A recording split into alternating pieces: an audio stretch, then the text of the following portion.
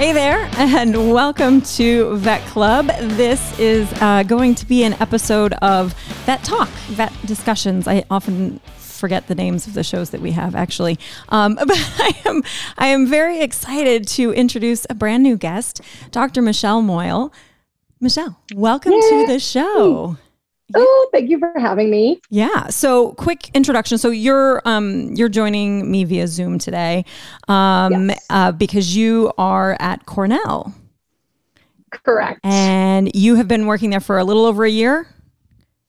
I will have been there. I'm about 2.5 years now. Oh, 2.5 years. Wow. Okay. So you started around the same time I started at Virginia, Maryland then.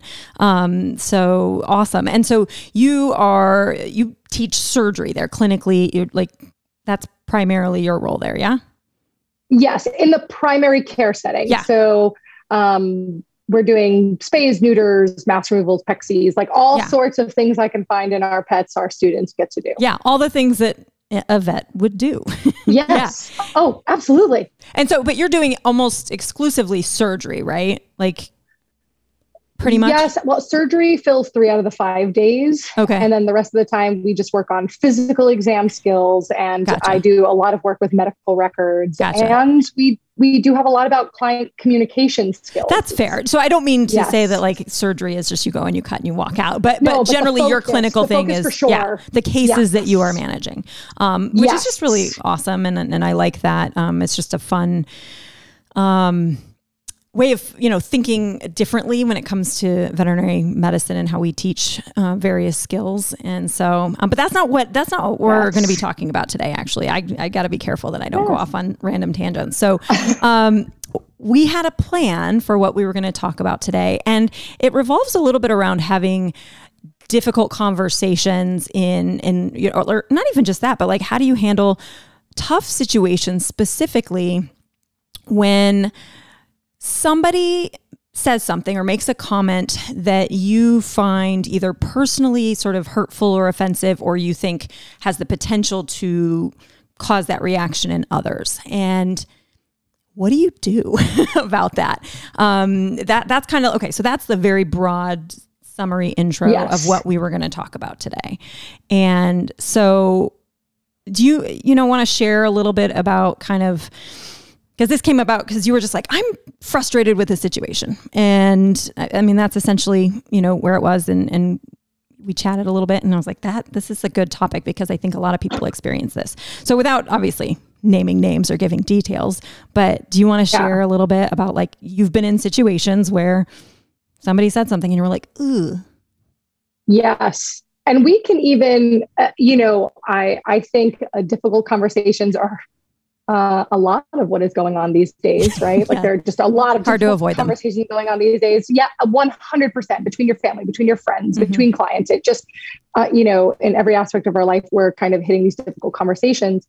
And it is interesting. In practice, I had quite a few, and then I came into academia, and it became a really poignant thing. And I think you and I were talking about it.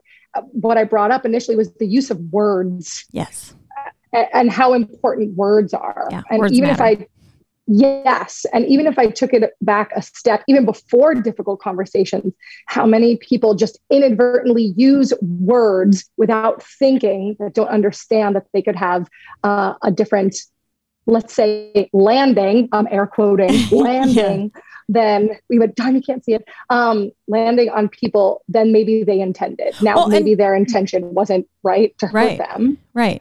But this is something we all do, right? Like every one of us has done this at some point and said something or used a word that we thought was innocuous, but maybe wasn't. Yes. Right? Yes. And I think it became, now I used to practice in New York City, where it is the melting pot, and a lot of people, there was just a lot of diversity. And then I came into Ithaca. By the way, I went to school here. It's not like I, felt uncomfortable. I love Cornell. It was my home. But suddenly in this bubble of academia and veterinary medicine, I felt I was going to say unique. I mean, I am unique. You should see my dance moves, but like I felt, I was very aware where I am from as a first generation American, you know, like English was not my first language. English was not my parents' first language. Non-educated household, like my parents didn't go to school. Member of the LGBTQ plus community. I'm like hitting all of these boxes, and I joke because I'm a great filler of multiple boxes. But suddenly, I was incredibly aware. And that was both liberating and frightening. That it's actually really funny that you say that, the liberating and frightening. Okay, so folks that have listened to the podcast have probably come across. I spent my very first faculty position was at the University of Pretoria in South Africa, and now the vet school there is mostly white, but the country is mostly Black, right? And so I was living in Pretoria North, not considered the posh part of Pretoria. That was Pretoria East, but I didn't know anything. I was whatever. I love my little place where I was living. But that was the first time in my life as a white woman that I had ever been, like, I can look around me. I go to a grocery store and I'm like, I'm the only white person here. And that was, again, it was a first time in my life I'd experienced that, where I could just look around and instantaneously I felt that, like, I was like, I am very much aware that I am different here. Now, the funny thing was, and what came to be sort of just amazing for me was that no one else cared. Like, I learned very quickly. Now, I realize that's also a different kind of privilege, right? Being white anywhere in the world is different than being virtually anything else. Being American carries a lot of advantages for sure. And actually, when I was in South Africa, I learned that people assumed I was Afrikaans until I opened my mouth and they heard my accent. They were like, "Oh," they're like, "Oh, you're American," and that doesn't fit. Yeah. And then they were like, because until then I was just another Afrikaner, and that. But they. You know, I felt very out of place and very like, everybody must be thinking, well, what's this girl doing here? And they did not care, but it didn't matter that they didn't care. I was aware. And it was just the first time in my life that I'd ever really experienced anything like that. And it gave me a new sense for, like, just because I'm like, don't care if I see somebody who is different from me and blah, blah, blah.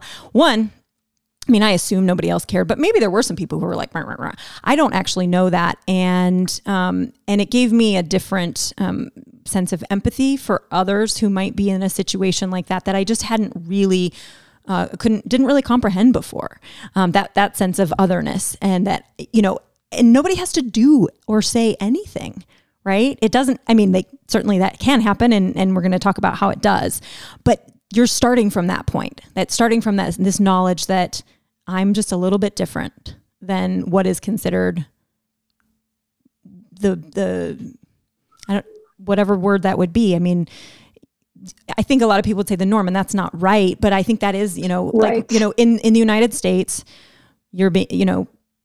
the default is a straight white man, right? Like, that's the default. Everything is kind of built from there. And then as a straight white woman, that's a pretty good place to be as well, right? But that awareness is there, right? Of yes. I am a little bit, you know, different here.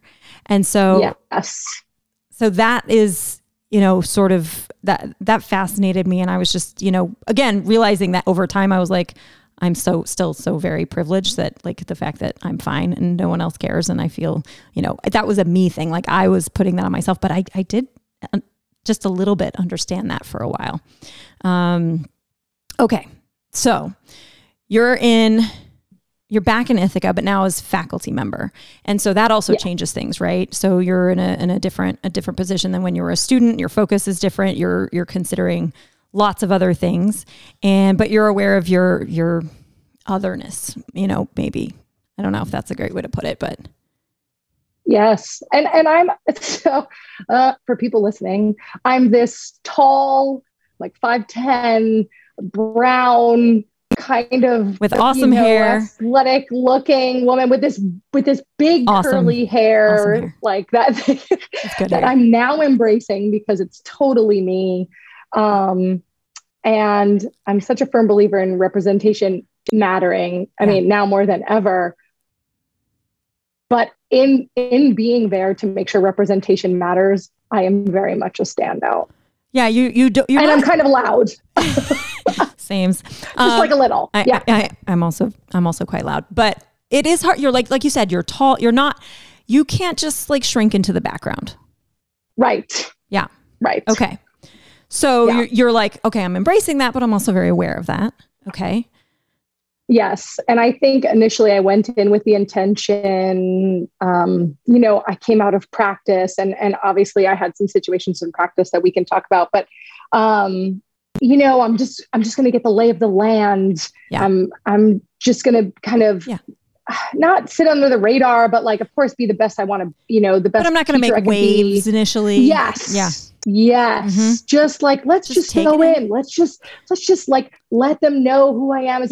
And, then as time went on and the world is what it is, and veterinary medicine currently being, a very, very white profession, I was suddenly incredibly aware of needing to use my voice, like really needing to use my voice. Yeah. Yeah. And so sometimes that's like, I'll show up at a Zoom meeting wearing like a t-shirt, right, that clearly has a message. And that's like my little rebellion, right? Yeah. And then in other times, it's sending an email to the administration being like, what will we do? We need to do something about this, and that, And so, that shy under the radar plan just fell under the wayside. And like, I was like, let's do it. That's like, it's a hard decision to make when you come to that realization that you're like, there are these struggles that I have and these challenges that I have, but I also have this position of some power and authority. And am I going to use that for good, or am I going to just sort of, go with the status quo, which is easier, but it doesn't really make anything better, right? Like you're like, things are okay, things are fine, but I want to make things better. But when you make that decision, it's like, okay, everything that goes along with that is now kind of heavy.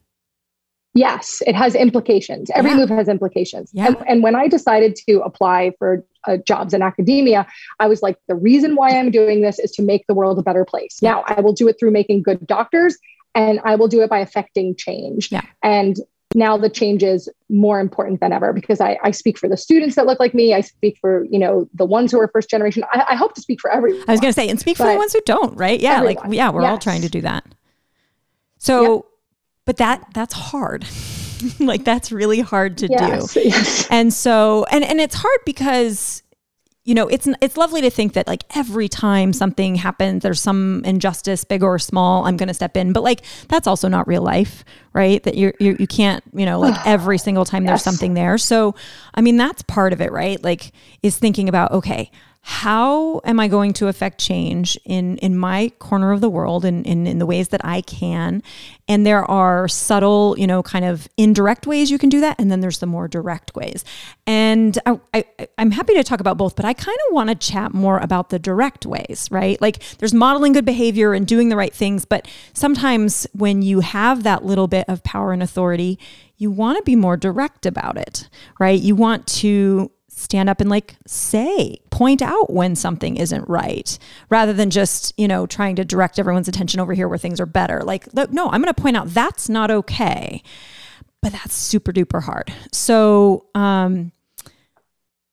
that's kind of what my head. Yes, nodding. Yeah. That's what I want to chat about is, neither of us are like experts in this, right? But I would love to just like chat, like, okay, what are some situations where you either have, spoken up and said something, and how did that go? How did you do that? Times where you wish you had and you hadn't. I have all sorts of these stories too. And like what, how do you deal with that?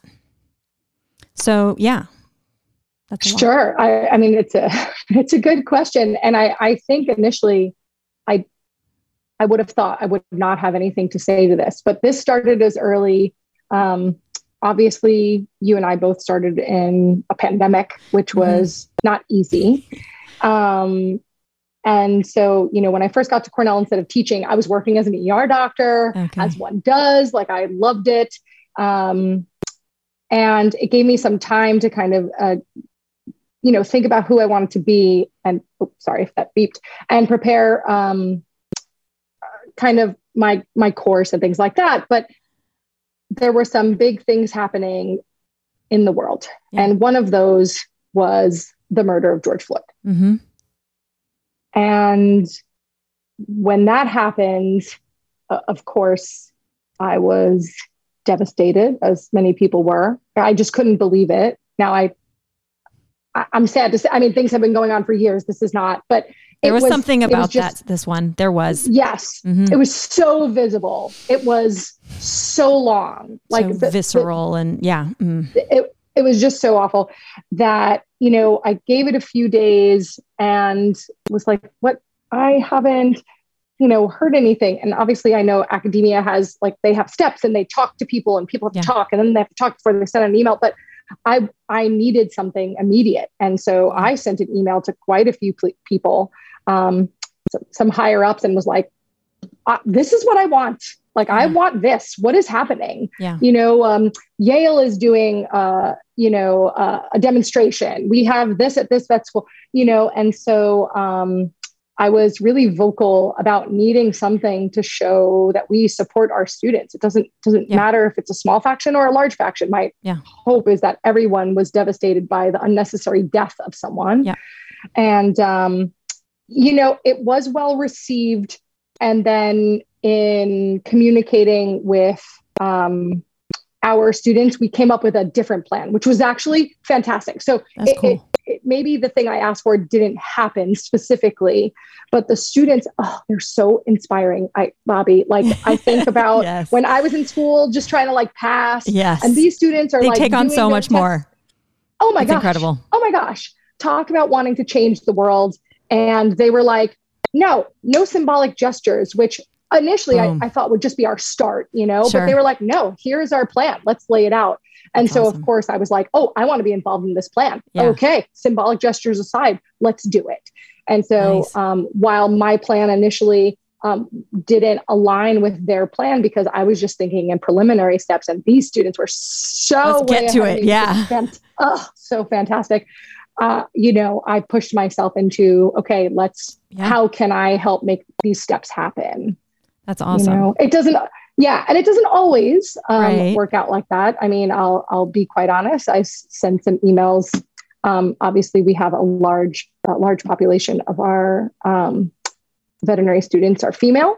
Yeah. And we've had, some SCOTUS decisions that were really difficult for women just in general. And also now, there's such concern for the LGBTQ plus community on legislation coming out that, I was like, what are we going to do about it? And I think that, there's just some concern on response. And I do understand that. Like, I understand universities want to like be there for everyone. And it's such a tough thing because, here we are, we're individual professors and we want so much to be there for our student body. And we're also trying to think about, the college as a whole. And it just presented a position that made me, of course I was like, I'm so New York. I'm like, what are we doing? Let's fix it. And, it's hard for me to realize that there are many spokes in this wheel. Yeah. And it often just, can't sometimes work like that. And sometimes it just doesn't work like that. Yeah. And sometimes it's hard to tell between the two. Yeah. And so then the question is, then what can I do in my spoke or spokes to help make sure that our, population is okay? But that was difficult. It was difficult for me. So there's a lot of what you just said really resonated with me, because I feel like for me, for sure, the murder of George Floyd was, for some reason, I guess just because it was caught on video in a different way than we had really seen before. It just made something, and not like, it's not like I doubted that there were issues before, right? Like, I don't think other people were like, oh, this is the first time that, like, no, nobody, right. Maybe not nobody, but like most people didn't think like this was the first time anything like this had ever happened. But there was just something so kind of cold about seeing it, that seeing the real life murder happen in real time was just gut wrenching. It was really hard for me to watch. It took me several tries, actually. And I can think, so I've had two sort of, I can feel like turning points, for myself, recognizing I'm now in a position of power and authority, of some power, not all of it, but some power and authority. And I need to behave differently. I need to do things differently. And, the George Floyd murder was the second one. The first one was, for whatever reason, several years before, I had been in a meeting and somebody at that meeting made an offhand sexist comment. And it was just super duper inappropriate. And here's the thing, like, for whatever reason, I was done. I was like, this is not okay. And so I called that person out. And in retrospect, I probably didn't do it in the best way. But I think I had been feeling a mixture of frustration and, frankly, guilt, because I had actually let a lot of comments like that go for a long time. And, so I'm like, I'm complicit in this, And so my reaction was like to kind of blow up a little bit. Not horribly so, but enough that everybody in the room was like, Bobby is not okay with this right now. So it had an impact in that regard, that it was like, okay, I got one apology that I thought was genuine and one that was one of those, like, I'm sorry you were offended by this thing, one of those like non-apology apologies. But that for me was like, I need to do better. I need to not stand by when, inappropriate jokes are made, comments are made, that are not okay. And I can't let that go anymore. And my focus at that point was on the misogyny, essentially, and the subtle ways that gets perpetuated, right? Like not the obvious ways, but it's the subtle ways. And so that for me was the first one. I'm like, I'm not going to stand by and be okay with these things anymore.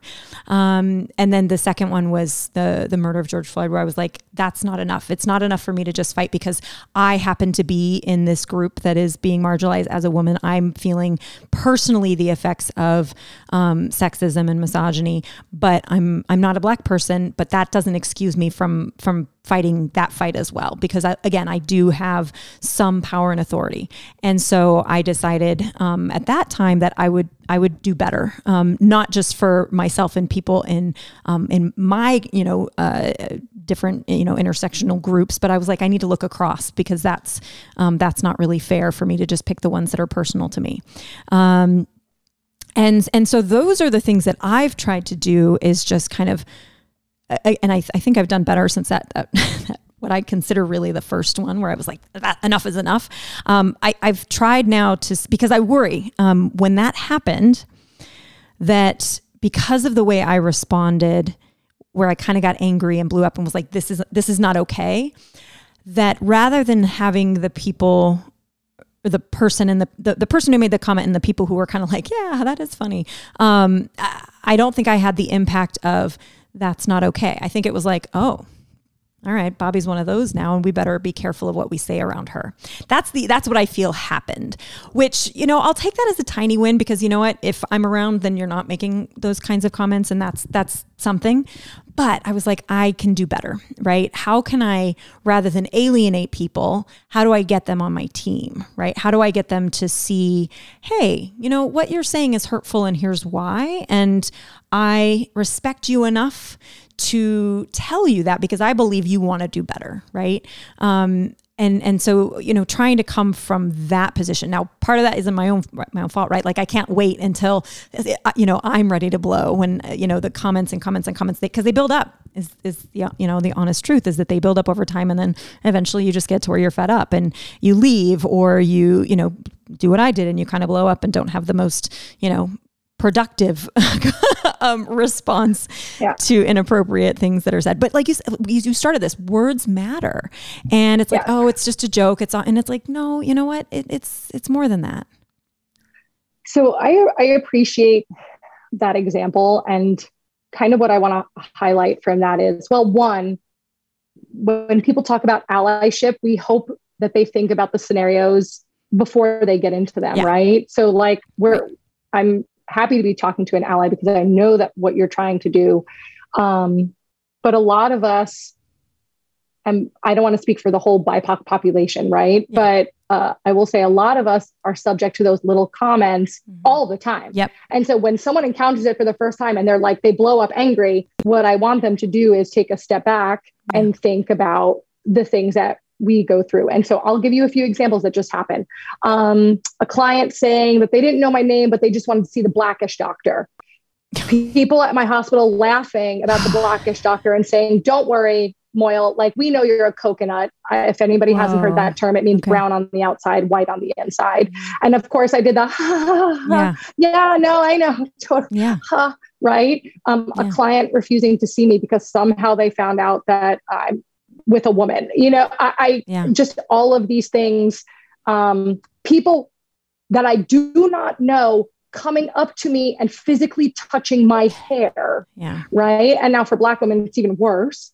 Right. And so all these things build and I would just take it. Right. Like, just trying to assimilate. And I think a lot of it came out when I read, Dr. Kennedy's book on how to be an anti-racist. And I realized that as this brown person, I was trying to assimilate into like a society that clearly values, white people. And it was it's so crazy to me, but it was like shocking to me and a revelation. And that's where I was like, oh no, like these words, they matter. Yes. They really matter. They have implications beyond, what you think of as nothing. And I can guarantee that people use words and they don't give them a second thought. They might not even know they said these words. Yeah. And that's where, I think kind of started some of the conversation you and I had about how we can be mindful of using words because they lead to even more difficult conversations. Like if you could use the right words initially, then you also create allyship, right? Because students listen to your words. And if they hear you use a word that is, offensive to them or to everybody, because that happens, then they don't feel safe. And my goal is that their safety and well-being is prioritized. And then they don't feel like they can learn because they're just focusing on being an outsider or feeling like they can't trust you. Right. And I have vowed to change that part of veterinary medicine, at least in my bubble. In your sphere. Yeah. And it is really hard because there are a lot of people out there who are just kind of oblivious, right? And I mean, I have things that I'm oblivious to still. We all kind of do, right? Like we all have things that we are just, it's not in our spheres. And so it takes work to find those other things. What are the things that don't specifically apply to me? Because like I said, I blew up because this was just the last straw of the sexist comments that, I was like, I'm done with these. This is it for me. I was aware of comments and jokes and things that just really aren't that funny. And I'm like, you know what?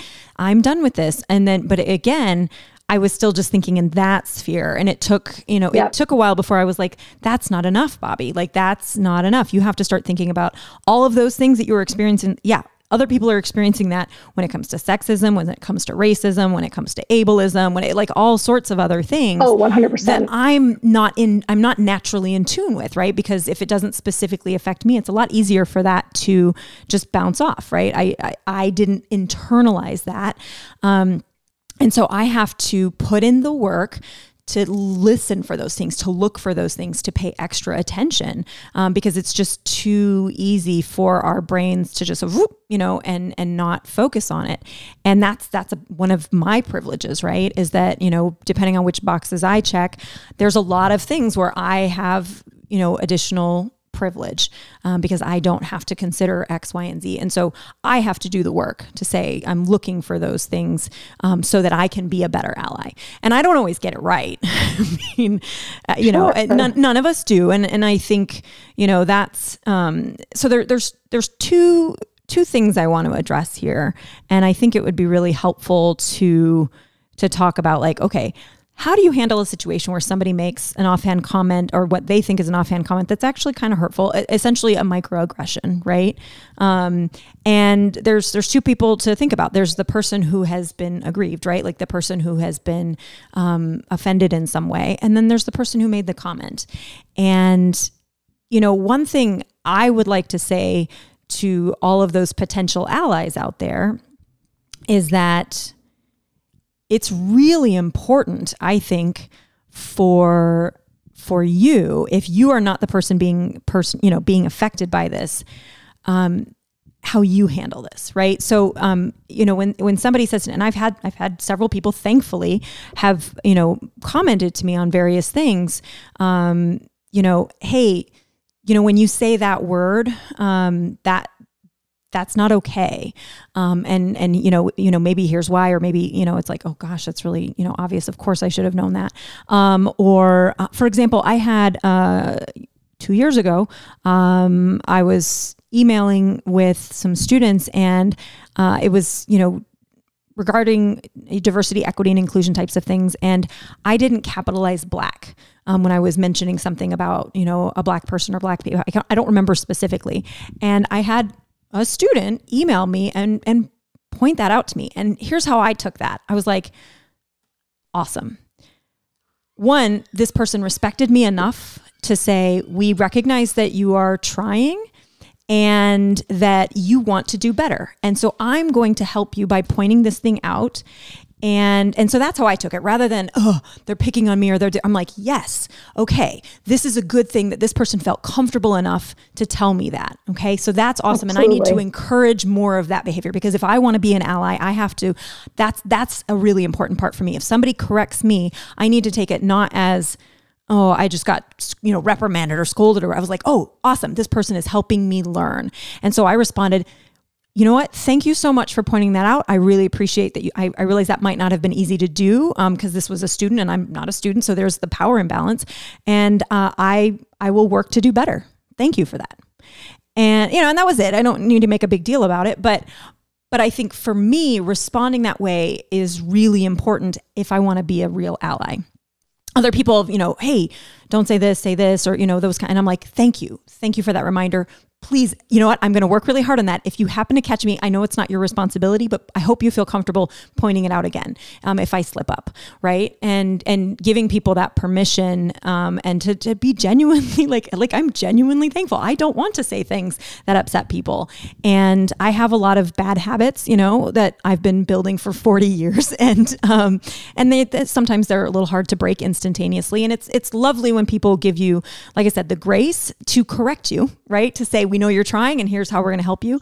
And that's how I perceive it, is this person believes that my intentions are good and they're trying to help me. And I think as allies, that's so important to take it in that way. It may not always be easy, right? Because nobody likes to be told like, hey, you're doing something wrong, but absolutely. But like, it's okay. Like, hey, they think you can do better. They believe that you want to do better. And, it's when you stop, when people stop telling me I'm doing things wrong, it's probably not because I'm doing everything right. It's because they've given up on me. And I don't like, that is terrifying, right? To think that people give up and they're like, yeah, we keep trying and she's just never going to change. But that's real life too, right? There are some people you're just like, I'm not sure it's worth the effort. So I always appreciate when people are putting the effort in. Like, thank you for putting the effort in. Yes. And think about it because, as soon as I met you, I knew you were the type of approachable person who would be open, but I'm sure we know people who are not. And Absolutely. Think about how scary that is to someone who is going to be graded, right? So you are right. That power dynamic really plays into it, and I think my point of view is, I said to myself, there were going to be two ways I would approach this. One, I would not be a bystander anymore. So if I heard somebody saying something to somebody else, I'm not just going to listen and be like, oh, well, they're not talking to me. Yep. Exactly. Because I was in that situation. I heard someone talking about Juneteenth, which is thank goodness now a holiday, and it is something to celebrate. And I'm glad it's a holiday. And they were like, this isn't even a real holiday. Like, I don't even know why we're off. And so again, my inclination is like, I got to calm that Queen's native, I want to take my hoops off and go over there and like guns a blazing. What are you talking about? Yep. And actually right before, like I got up to walk over and somebody actually interjected and was like, well, no, we shouldn't be saying that. It is like, this is important. And so I was like, okay, withdraw.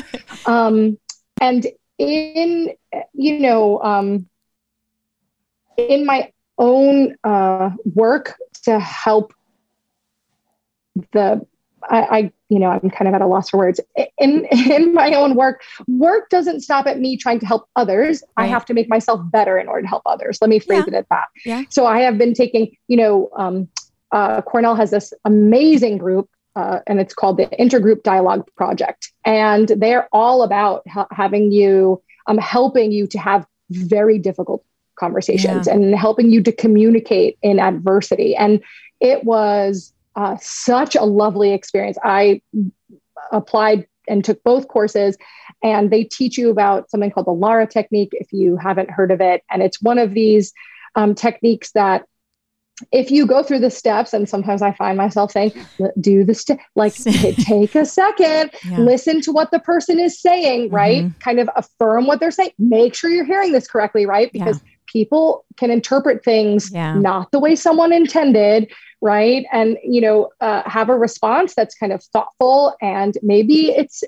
maybe there isn't anger behind it, but like keep it calm because we want to keep the conversation going, and kind of like add information to help this person see your point of view, hopefully understand why they're wrong. Now, this is something I am constantly working on.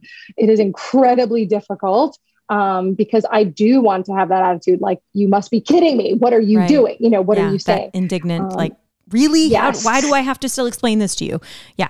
Yes. Yeah. Like it's 2022 here. Like, what's happening? Yeah. And so, so we can't expect to do better for those we're trying to help if we're not doing better and working on ourselves. So that's what I strive to daily. Like, I'm working on things and helping, trying to help my voice. Right? I think, it's exhausting. And one of the things that I've come to realize in the past couple of years is how much our marginalized students are just exhausted. Like that has really resonated with me, because we all have a lot going on, right? Everybody's busy. Everybody's got this. I've got these deadlines. I've got this work to do. I've got that. But when you realize on top of it, how many additional things a lot of people are carrying, and that it just gets exhausting. And the one thing that I have a hard time with still is, like, when you want to do better, and if you're in a position of some power and authority, whether, again, that's, who you are, culturally, ethnically, racially, or socially, right? Like wherever your power comes from, is, it's easy to want other people to, teach me what I'm supposed to do, or tell me what I'm supposed to do. But that's exhausting too, right? Like, oh yes. Oh my gosh. And so that's one of the things. Yes. Yeah. So you just get exhausted all the time. Really like, nodding. Yeah, it's like at some point it can't be your job, to explain this to everybody all the time. And so that's like the next level for me of like the allyship is, okay, because I know I feel that a little bit, like when it comes to sexism, like it's exhausting, to be like, let me explain to, a man why that is harmful, like why those, but in a lot of other spheres, it's like, no, I can be the person who can stand up and say, okay, I'm not personally, part of the group that you were commenting about. So it's actually even more important for me to be an upstander, right? And to not stand by and to say, actually, but I struggle with that too, because, there's also I don't want to come in and be the savior for you. Yeah. Like, and so those are those are some of the things that I struggle with still. But I think that's where the everyday, it's the little things, modeling the behavior, that you want to see in others. But then when somebody makes a comment and, hey, can I just share with you a little bit of why, maybe that is a little bit worrisome or, a little harmful to say. And for me, it's trying to come from a place of assume good intentions by the other person, right? Like give that person the benefit of the doubt that they want to do better. and then hope that you're right, and hope that, if you give them a little bit of grace, but also a little push, that they will try to do better.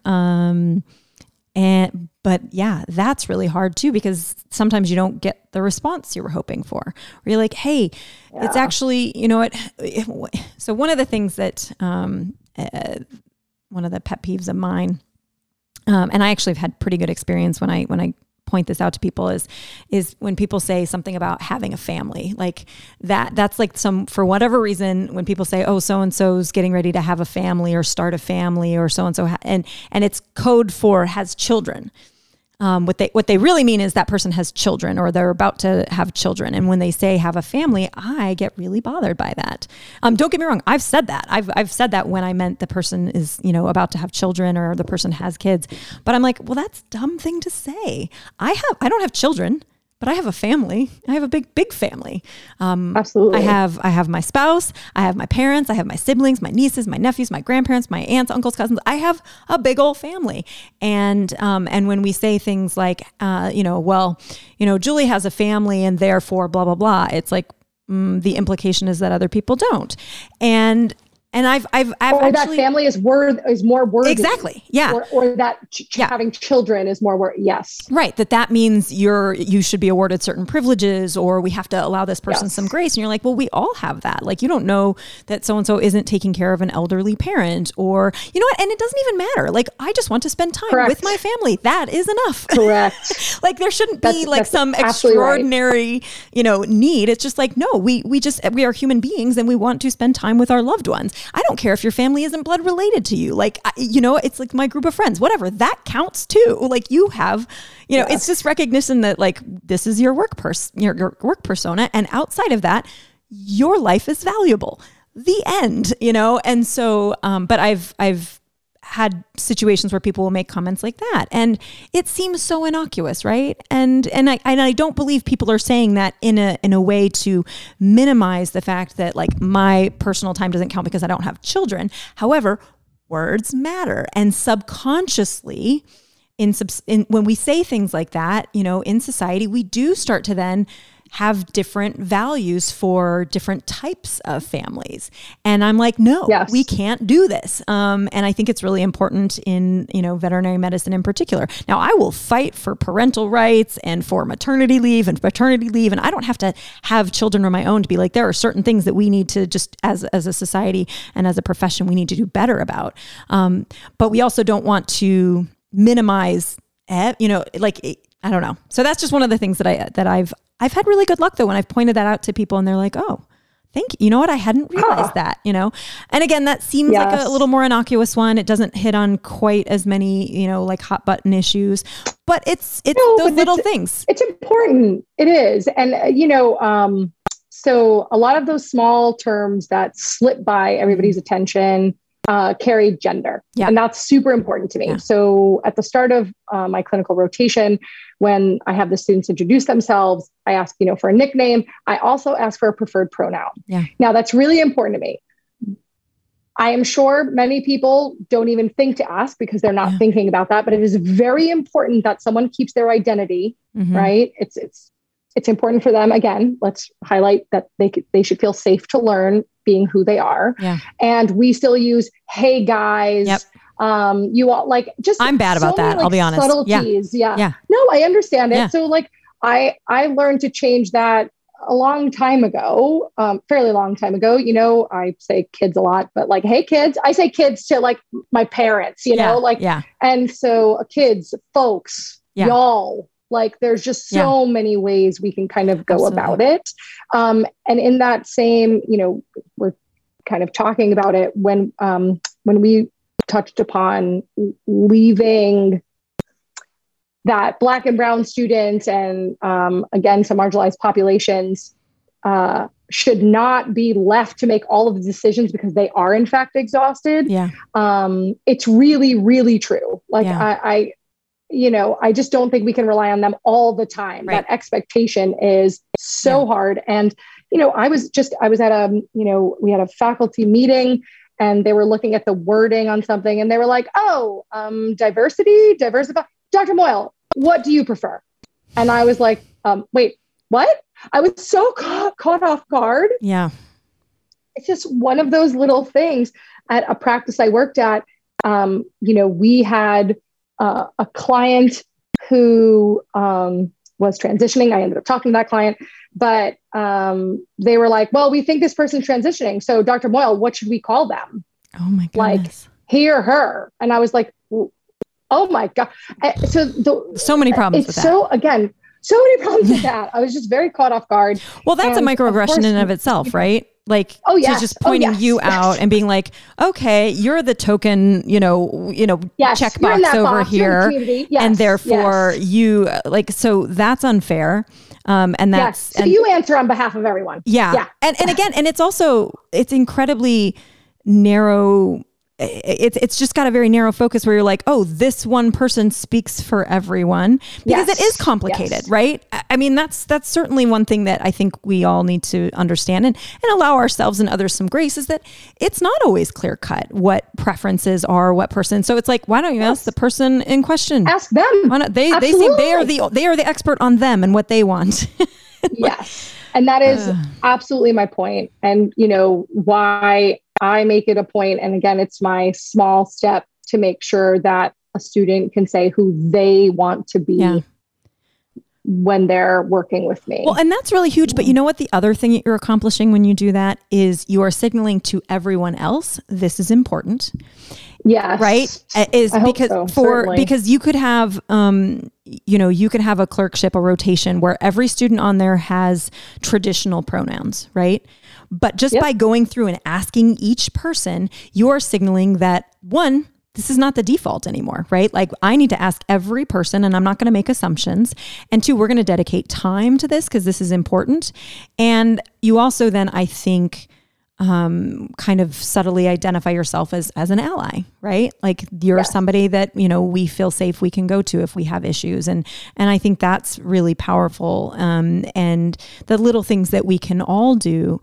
And again, when we have that little bit of power as a faculty member and things like that, like it really does make a difference. And then again, you're doing the work. So like if you have a student who uses non-traditional pronouns, you're not asking them to do the work and then bring it up and be like, okay, we have a meeting. So like this person is asking for this something special. No, this is what we do for everybody all the time. Yeah. So you're relieving that workload for them too. So that's just like a really great way to accomplish a lot of really good things. And so I love that you do that. I'm thinking like, as you're saying that, I'm like, I need to do that on my rotation is really challenging because they don't all start on the same day because it's emergency. And so like, we don't really have a time we can sit down and do like but I have like a video orientation and like, we could add some things to that, I don't know. But I also think about like in my email signature, right? I have my pronouns in my email signature, and Same. Little thing. I did not realize the impact that had until we were hiring for a new position in my service on my unit. And I emailed one of our applicants, and they responded with, "Oh my gosh, I love that you have your pronouns in your signature, and that is an indication for me of the kind of group that you have." And it made that person feel just that little bit more safe and a little bit more like this is potentially a place I could work. And I was like, man, I hadn't, I assume now, looking back, that may have had an impact on other people, but that was the first time someone had reached out and like pointed it out.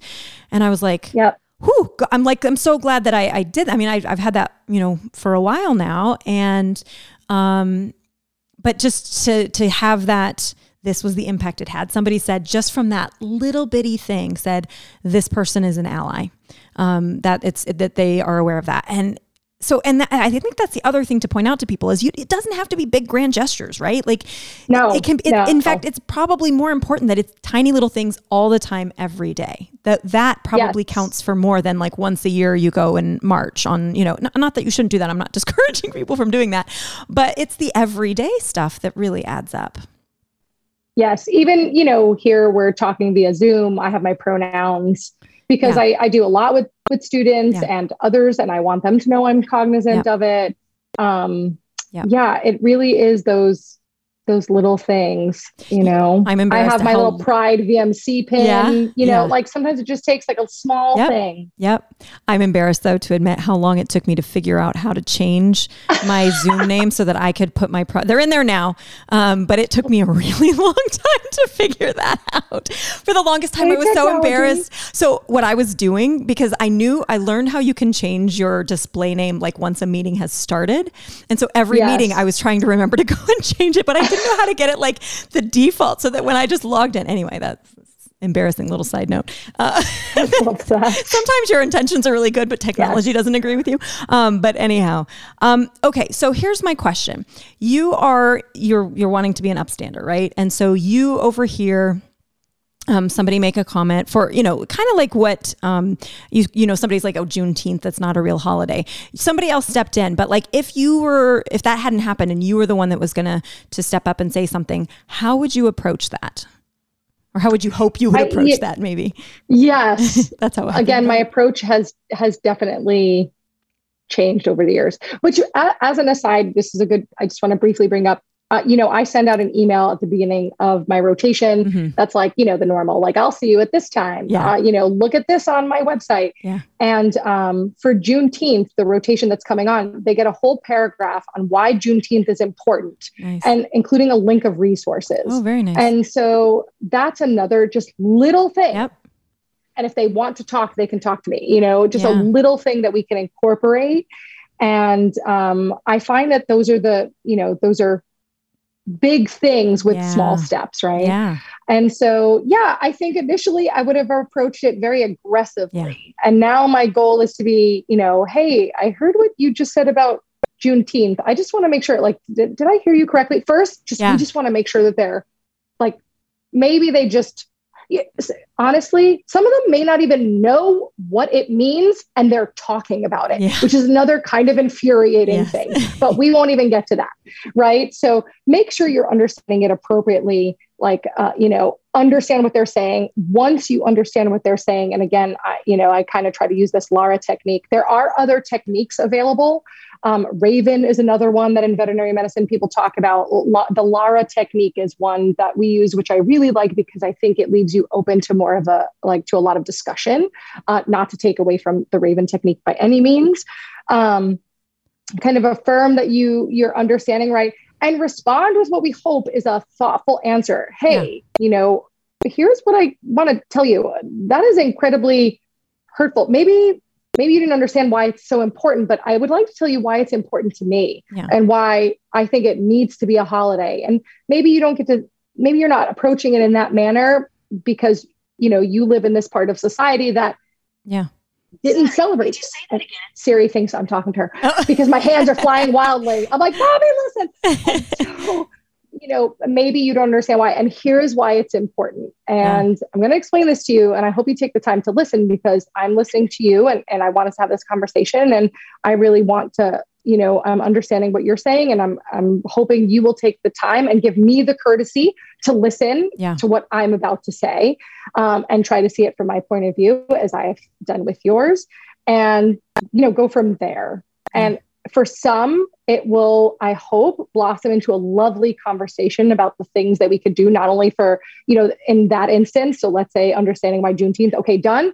Or maybe we could take it to another level and say, here is why it's so important. Let's talk about the population it represents and how difficult, society is for this huge group of people, incredibly difficult. And go from there. And some will end there. And what I'm learning is I'm going to have to be okay with the ones that don't want to take it further. Yeah. And that is upsetting to me because I always strive to be better. And I hope that the people I encounter are the same, but that will not be the same. So I encourage people that if someone is like, sure, don't do that, like get aggravated, go back at them. Yeah. I would think, unfortunately, it might not be worth your energy at that point, which and that person, trying to take it from the other side, maybe they're just not in a good place to hear it right now. But if you stay calm, right, and you let it go, maybe later they can internalize that. But if you get more aggressive, they're going to shut down even more, right? So, right. So like that's one thing, like maybe they could, but now's just not the right time. I'm wondering also though, just asking somebody like, tell me a little bit more about that comment. I heard you make this comment. Can you explain that a little bit more? Some people may come to the realization on their own that like, oh, that probably wasn't the smartest thing to say. Or like they might actually realize without you having to say anything, you're like, you know what, now that I hear that again, that really did come off as offensive and I'm really sorry. And then you can decide at that moment, you say, do you mind chatting a little bit more? Because I would love to, to chat with you, more. So next time, like your default response is very different. Or maybe you say, okay, cool. They get it. They understand that, what they said was, because we all say dumb things sometimes, right? Like whether we're stressed or whether we're, we're trying, I don't know. I like to use humor to deflect awkward situations. And that isn't always best.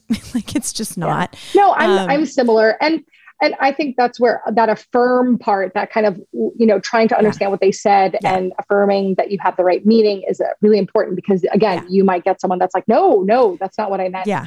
And, in veterinary medicine, specifically, if we're talking about it, you just may not have time to have this conversation. Yeah. So what I will ask is that, maybe you say to someone, I just want to make sure I have this right. And hey, can we talk about that at another time? And then follow up. Yeah. Because also people don't react well when you're trying to quote, potentially call them out. Again, I love air quotes, call them out in front of, a room full of people that are trying to treat sick pets and are slammed. Yeah.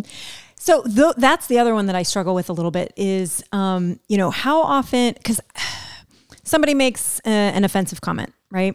And, how do you decide at what point is it appropriate to say, I'm going to talk to that person later, but it's also potentially really powerful to make a comment then and there when a lot of other people get to hear it, right?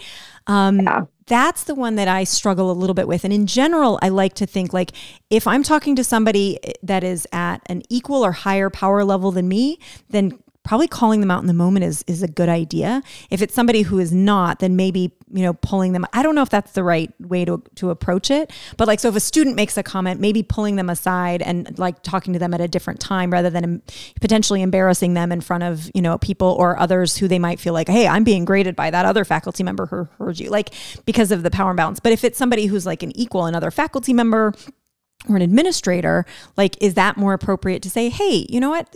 Because like these words do matter. And it'd be super powerful for, the students that are in the room or the other faculty are in the room to hear that like because some people were probably feeling the same thing and would love for somebody to call that person out. And we need a better phrase for that, but to help that person learn the power of their words. Bring it to their attention. Yeah. Yes. You are correct. There is no right answer in my mind. Yeah. In my mind, when you take that, I think we all have to take like the, mandatory reporting training and like hearing things and bringing it up and especially when there's harassment involved, but harassment doesn't have to be involved when we're making these aggressive, whether or not big or small comments. And so I think, it's a judgment call. I think you see what's happening around you and you consider what's going on and how it will be taken and you go from there. And, it's funny because this is interesting. I didn't even think about this. I was having a conversation with a student. I have a very big focus on client communication skills in my discharge instructions. And I say we must speak like using the most basic of terms. And I use my parents as an example because and we talk about 6th grade reading level in the US and how important it is that owners really understand what we're trying to teach them. Otherwise we don't do well by them and we do not take care of our patients. Right. And a student said to me, well, I don't know how to dumb it down. And I have to tell you for a second, I was offended. Yeah. And I actually did say, and I probably could have taken a step back and taken a breath in that moment, said, just, you are never to use that word again with regards to instructions like this. Okay. And here is why. I come from a family of, non-native English speakers and my parents are not educated, but they are by no means dumb. And I know you didn't mean it like that, but this is the way it came across. And again, hearing that from a superior might have been a little intimidating. And I think in retrospect, I could have had a softer tone and we were alone. I want to make sure everybody knows that. But so sometimes controlling those emotions are difficult, but I do think it's a judgment call at the time. Yeah. It's really hard. Yeah. The other thing I want to point out is not everybody is going to feel comfortable speaking up in that moment, right? You might be sitting there, Yes. and that's okay, right? And Yes. that is okay. You might not feel safe for whatever reason, or that's not your personality, and that is okay too. And there's other ways to be an ally. Maybe it's just checking in with the other people in the room and being like, hey, Yes. I heard that too, and I'm here to chat, and then I plan to go and talk to that person later, or whatever. Yes. Let people know that you're there to support them. So yeah, I don't want to give the impression that everybody out there is it's bad if you don't feel comfortable stepping up in the moment. It's something that I am trying to get more comfortable with, because I'm generally not an avoider when it comes to confrontation anyway. But I want to make sure that it's, like I said, that it's done in the right way so that it can have the desired outcome, which is that person wants to do better and has now some of the tools to do better next time. And I think how we approach that can really make a difference in whether or not that is more or less likely to be the outcome. So, it's a struggle for all of us all the time. This is not easy stuff. But I think having conversations like this can help too. Oh yes. And then we're thinking about it and talking about it in a forum that allows other people to start thinking about it, and hopefully they will start to intervene. And this is the goal. Yeah. And it's not that you're going to never, ever again say anything that might offend somebody. Like, that is going to happen. It's going to happen. Yep. And it's going to happen because of, wherever you grew up and what, there's things you don't understand about other people's cultures, and that's okay. But when somebody points it out to you, now it's like, okay, you got to do the work to do better next time. And actually do that work. And I think that's the other thing is you gotta do the work, and it's hard. And the other thing is it changes. Like, let's be honest, like, things change, and what was acceptable, even 5 years ago may not be acceptable now. And and not everybody agrees. So I was writing, I had something I was going to write. It was a, paragraph about diversity, equity, and inclusion. And I knew that when I write Black, I capitalize the B, but I was like, what about white? And so I looked it up. So I was like, I'm going to do the research, and am I supposed to capitalize the W in white or no? And the answer is everybody's split. There are two sides to this. And it's very interesting because it's not the two sides that you might necessarily think. There are people on like one side of the political spectrum disagreeing, and people on the other side of the political so there are people in all quadrants, everywhere, who have different reasons for why they say yes, capitalize the W, no, don't. And so I was stuck with like, I don't know what the right thing is, and no matter what I do, I'm probably going to be wrong. And so, but that was a really good learning experience for me, that there's not just a right answer, and you're going to have to figure out how to navigate this, and it's tricky. And too bad that it's hard sometimes. Like, it's for me specifically, like, but like, I just need somebody to tell me what the right thing to do, how I can, go through life without offending anybody. Well, that doesn't happen. So you have to keep doing the work. And so I'm going to have to keep following up on that and, make my decisions based on, what I think makes sense in that moment, when it isn't clear cut. But at the end of the day, if an individual person says, I find it upsetting when you say or do this, then it's very simple. Stop doing that thing that upsets that person. Like, to me, that's just like the simplest thing. And be the kind of person that people feel comfortable enough to say that to. Because that's, like you said, like, what does this person want? I don't know. Ask that person, like, what do you want? And if we can all just do a little bit better job of that, of saying, what would make you feel more comfortable? Or when somebody says, hey, this upset, oh, you know what? I will do better. I will work on that. Thank you. Because it's tricky. Yeah, it is. And again, this current climate is a difficult one. It is. And we don't know where people come from, and we don't know what they've been through. Yeah. So asking them, to me, is always the best option. Yeah. And it is. And it's very tempting for me in our current political and world climate to just want to brush off people who disagree with me. That's hard for me. Sometimes to just be like, okay, I got it. It takes everybody, and I got to listen to people who I vehemently disagree with, and really listen to them. Like you were saying, let me it doesn't mean that by the end of this conversation, you and I are going to agree, but can I genuinely listen to your side, hear you, understand you, and then say, okay, would you do me, would you be willing to hear my side now that I've heard yours and see where that goes? And they might be like, nope, walk away. I was like, okay. But I got to keep listening, right? I have to keep being better, which is so hard. Oh my gosh, it's so hard. It is. And I want to make sure that everybody, and I'm sure everybody's thinking this, these conversations are not just with friends or colleagues. Yeah. What's again really funny is I had a conversation like this with my family today about something specific. And it is very, think about how easy it is to get heated with your family. Oh like, my God. What is happening? Those are the hardest ones. Want to yell at my siblings. And that step away is very difficult. And so saying, okay, you have the right to, believe what you're going to believe. I'm hearing what you're saying. I respect what you're saying. Here is my point of view.